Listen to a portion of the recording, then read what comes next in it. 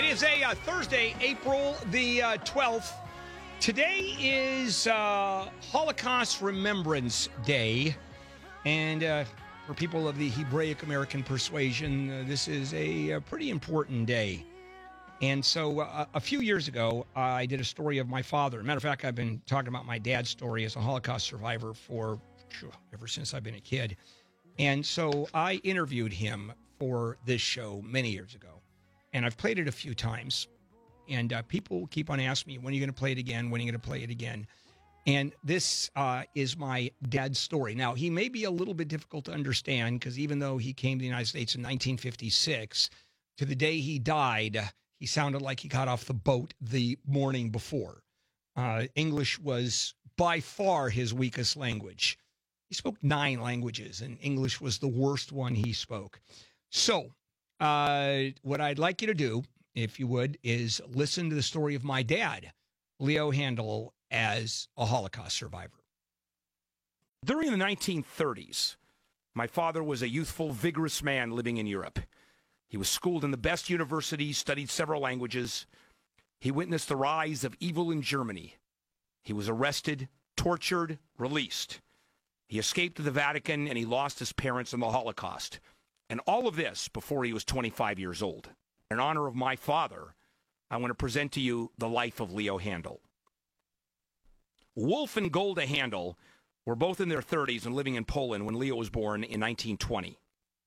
In the years to follow, the Polish economy was faltering, so the Handels decided to look for a better life in Yugoslavia. So Wolf and Golda, along with Leo, who was 9 at the time, and his younger sister Jetta, 4, settled in Zagreb, a big city of about 500,000 people. The Handels opened up a dry goods store and lived in an apartment nearby. And the family made a pretty good living, which allowed the children to get literally the best education in all of Europe. Zagreb was a wonderful city, a university city. And I started gymnasium, which was very strict. You have to make an admission test. And you had 11 subjects: history, mathematics, science, astronomy, chemistry, physics, 5 languages. Fortunately for Leo, his study of languages would in the years to come literally save his life as world events dramatically changed. In 1933, Leo was 13 years old, and he was preparing for his bar mitzvah. On the day of his celebration into manhood, thousands of people in Germany were holding their own celebration. The Germans had decided to elect a new chancellor, Adolf Hitler. So while Leo was busy mastering Latin and French and Italian and German and other languages, Hitler was following his destiny, increasing the size of the German army, authorizing the formation of the Gestapo, building the first of the concentration camps. And little by little, the actions of Hitler and the Nazis filtered through Europe. Germany declared Jews inferior with unclean blood.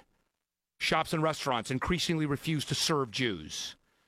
Germans were encouraged not to go to Jewish doctors or lawyers. Jews were not allowed to go into professions. Laws were passed in which Jews couldn't marry Aryans. Hitler's intent originally was to make life so miserable for the Jews, they would leave Germany. Some did, many didn't. So Hitler's plan was to make the whole of Europe into a place in which the Aryan race would reign supreme, and Jews wouldn't exist. This nationalistic fever that Hitler promoted in Germany began to spread to other countries in Europe, including Yugoslavia, where the Handels were living.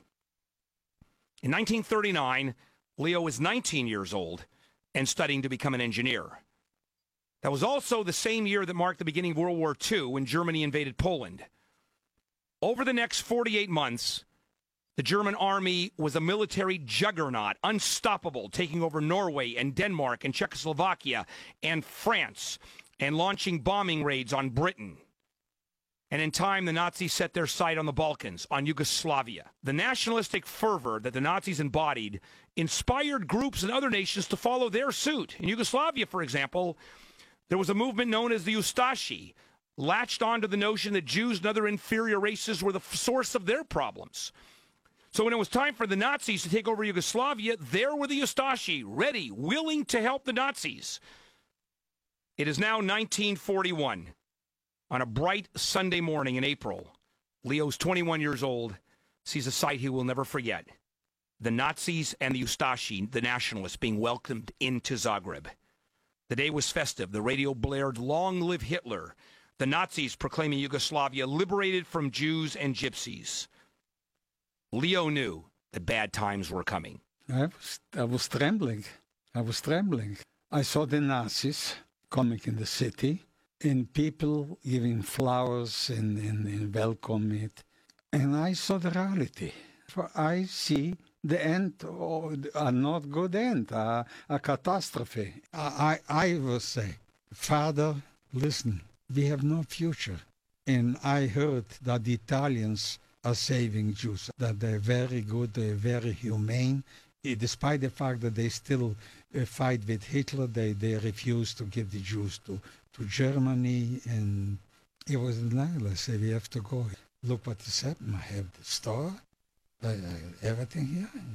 Why should I go? Now, Wolf, Leo's dad, my grandfather, believed that his stature in Zagreb as a store owner would protect his family from this nightmare. But unfortunately for the Handels, the nightmare would actually catch up with them, and pretty quickly. The Nazis spared no time in purging the Jews from Yugoslavia. One day, the Ustashi police show up at the door of the Handel family. They came in one afternoon and knocked on the door. They came in with a taxi and picked me up, and they said that they're going to interrogate me. I was taken to the Fairgrad, which was very close to the home. There were already several hundred people, men, women, and children. There was only one spigot of water for all of the people. They were staying outside, sitting on the dirt and everything here. This camp was meant by 15 or 16-year-old kids who joined this so-called Ustashi youth, which was a imitation of the Hitler youth. I've seen one person just clobbered to death. This I've seen. But I assume that it wasn't the first and the last time. A couple of days later, Leo heard his name being called out on a loudspeaker. It turns out that his dad had tracked down an old military friend who was now a commanding general in the army. That was the connection my grandfather had. That's why he thought his family would be protected. And that general gave the order to let Leo go free. Leo went straight home and approached his dad with a plan to take refuge in Italy. We got to get out of here. Wolf refused, reassured his son, we're going to be okay. We have this protection.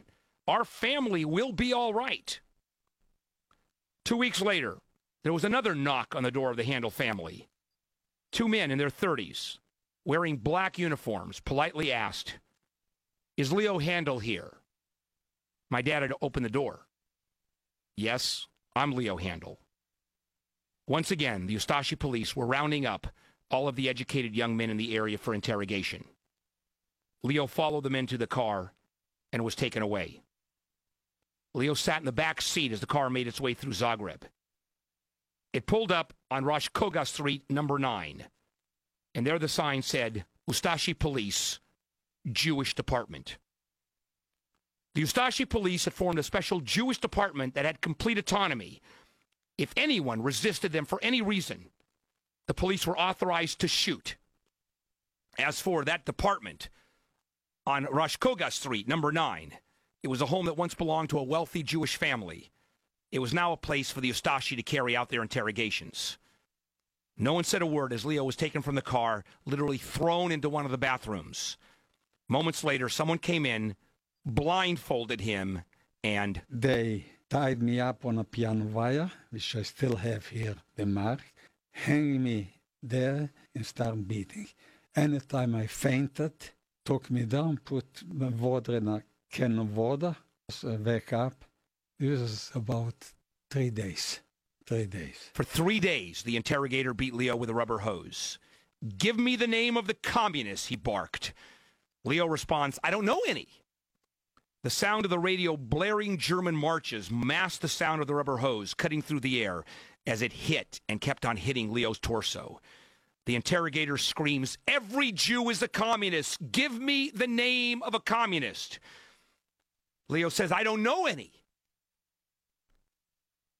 3 days later, Leo woke up once more to the splash of water, but this time, instead of being tortured, instead of being hit with a rubber hose, he's cut down from the pipe and said, "You can go."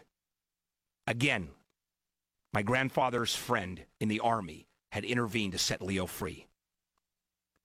Leo arrived home and told his father, I go to Italy, and I suggest you go too. The answer was, I have the store, I have money for everything here, I'm safe. And this was his famous word. Leo's mom didn't say a word. She packed a suitcase with money, shirts, socks, shoes, coffee, some other goods. Leo kissed his father, his mother, and his sisters goodbye. It was July of 1941. That was the last time he would ever see his parents. It was at that time that Leo, who was then 21, decided to seek refuge in Italy. Leo made his way out of Yugoslavia by sneaking across the border to the Dalmatian coast. This was an area controlled by the Italians.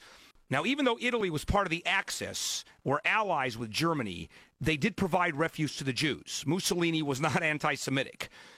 Months later, Leo ends up in Rovigo, a small province in Italy where many Jewish refugees had fled to.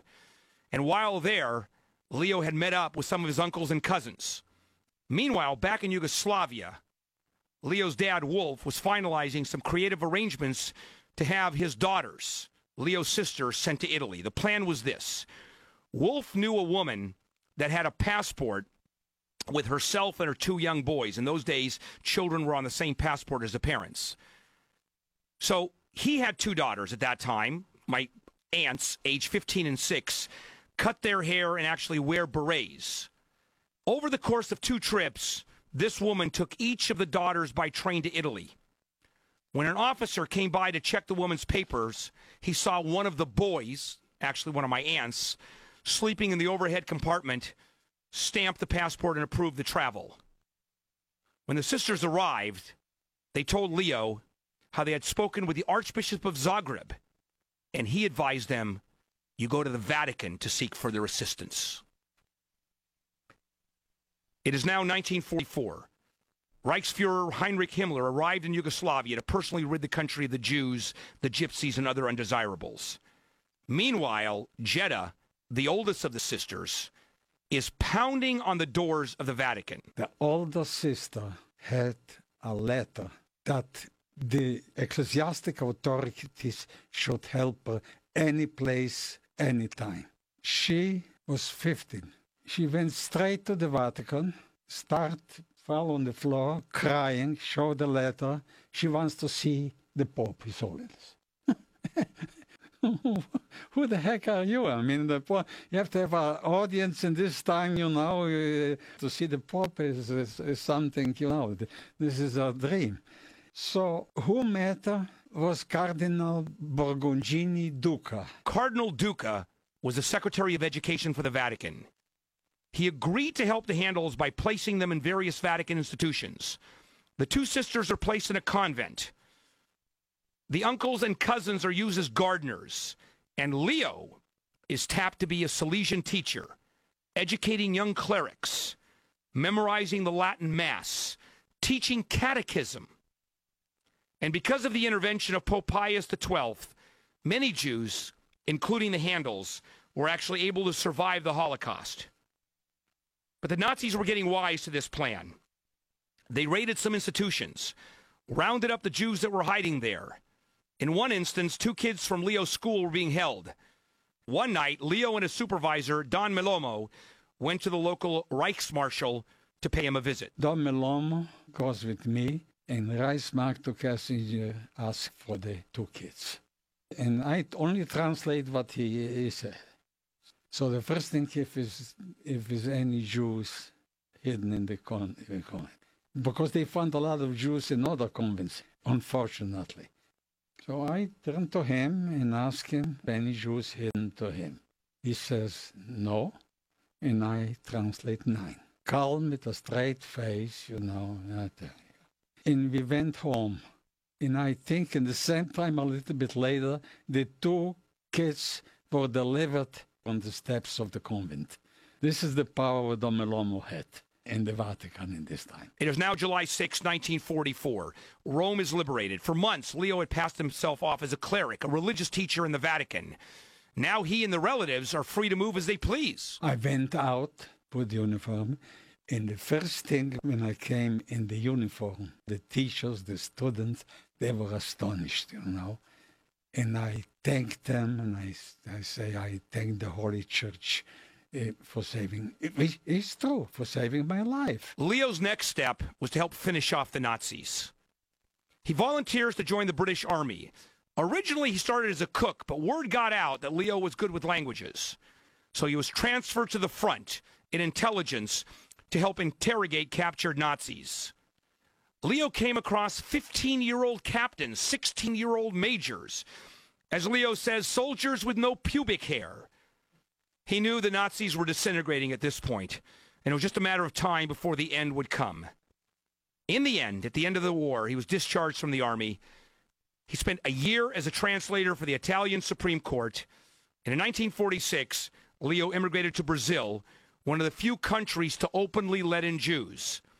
Applied to come to the United States, but the United States was not letting in Jews, not for decades. Once Leo got to Brazil, Jewish organizations that were involved throughout the entire world in helping refugees put up Leo in a local hotel. And that's where he met his wife, my mother, Nechama. By coincidence, Nechama was supposed to meet a friend somehow, and the friend didn't come. I was there, and it was some sort of love of first, of first sight. We were about a year engaged because, you know, no money to get married, you know. We were engaged a year, and after a year we married. 1 year later, Bill was born, and 2.5 years later, Mark was born. Leo and his family eventually immigrated to the United States 10 years later, basing themselves in Southern California. Soon after, he made a trip back to Zagreb to find out what happened to his parents. Everywhere he went, he got a different story. Some say they disappeared. Others say they left.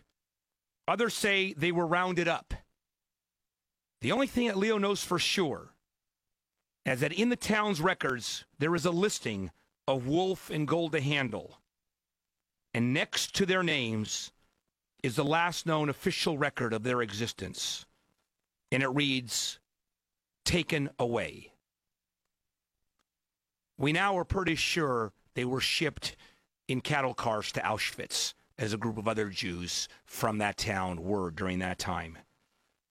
Decades later, at age 84, Leo reflects on the Holocaust, on the chances that his father and mother did not take to leave Zagreb, and how those decisions affect him to this day. Listen, the whole Holocaust, this was a system which is undescribable. It defies every reason. So I'm not going to analyze my father, and I'm not going to consider myself smarter.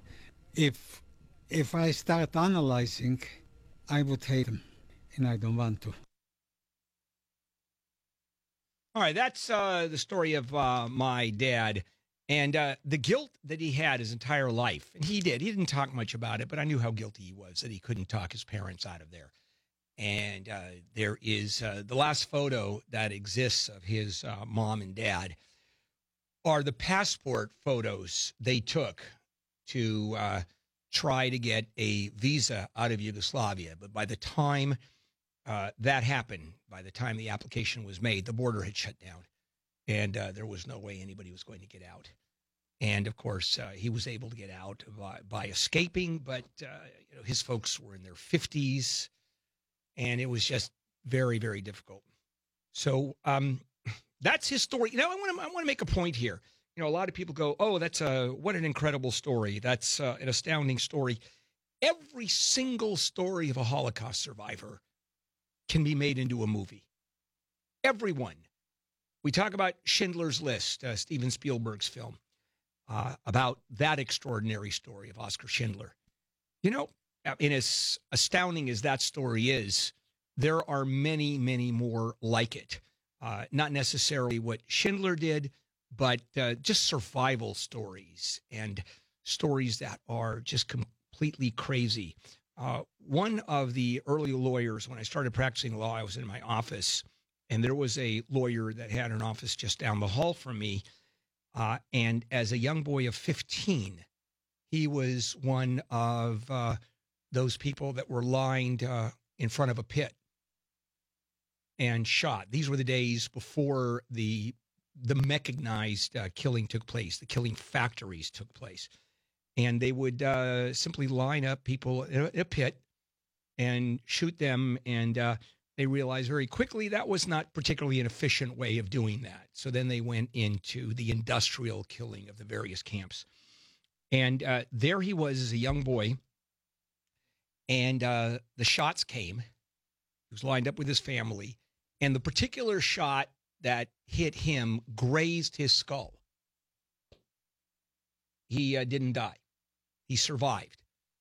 And he remembers and talks about how he lay down under the bodies of his family that entire day and was able to crawl out at night, and then went on to survive the war, and then went on to become an attorney. And that's another story of which there are so many. All right. Let's just, if you want to listen to, the interview, you can listen to it again and see the pictures of Leo. We have 4 or 5 pictures of Leo, but kind of fun pictures. You know, he's smiling, he's happy. You know, my kids are there. You get to see a picture of my kids at 3 years of age. Boy, those are the days, right? That was before they could actually ask me for a credit card. Boy, you talk about memory, huh?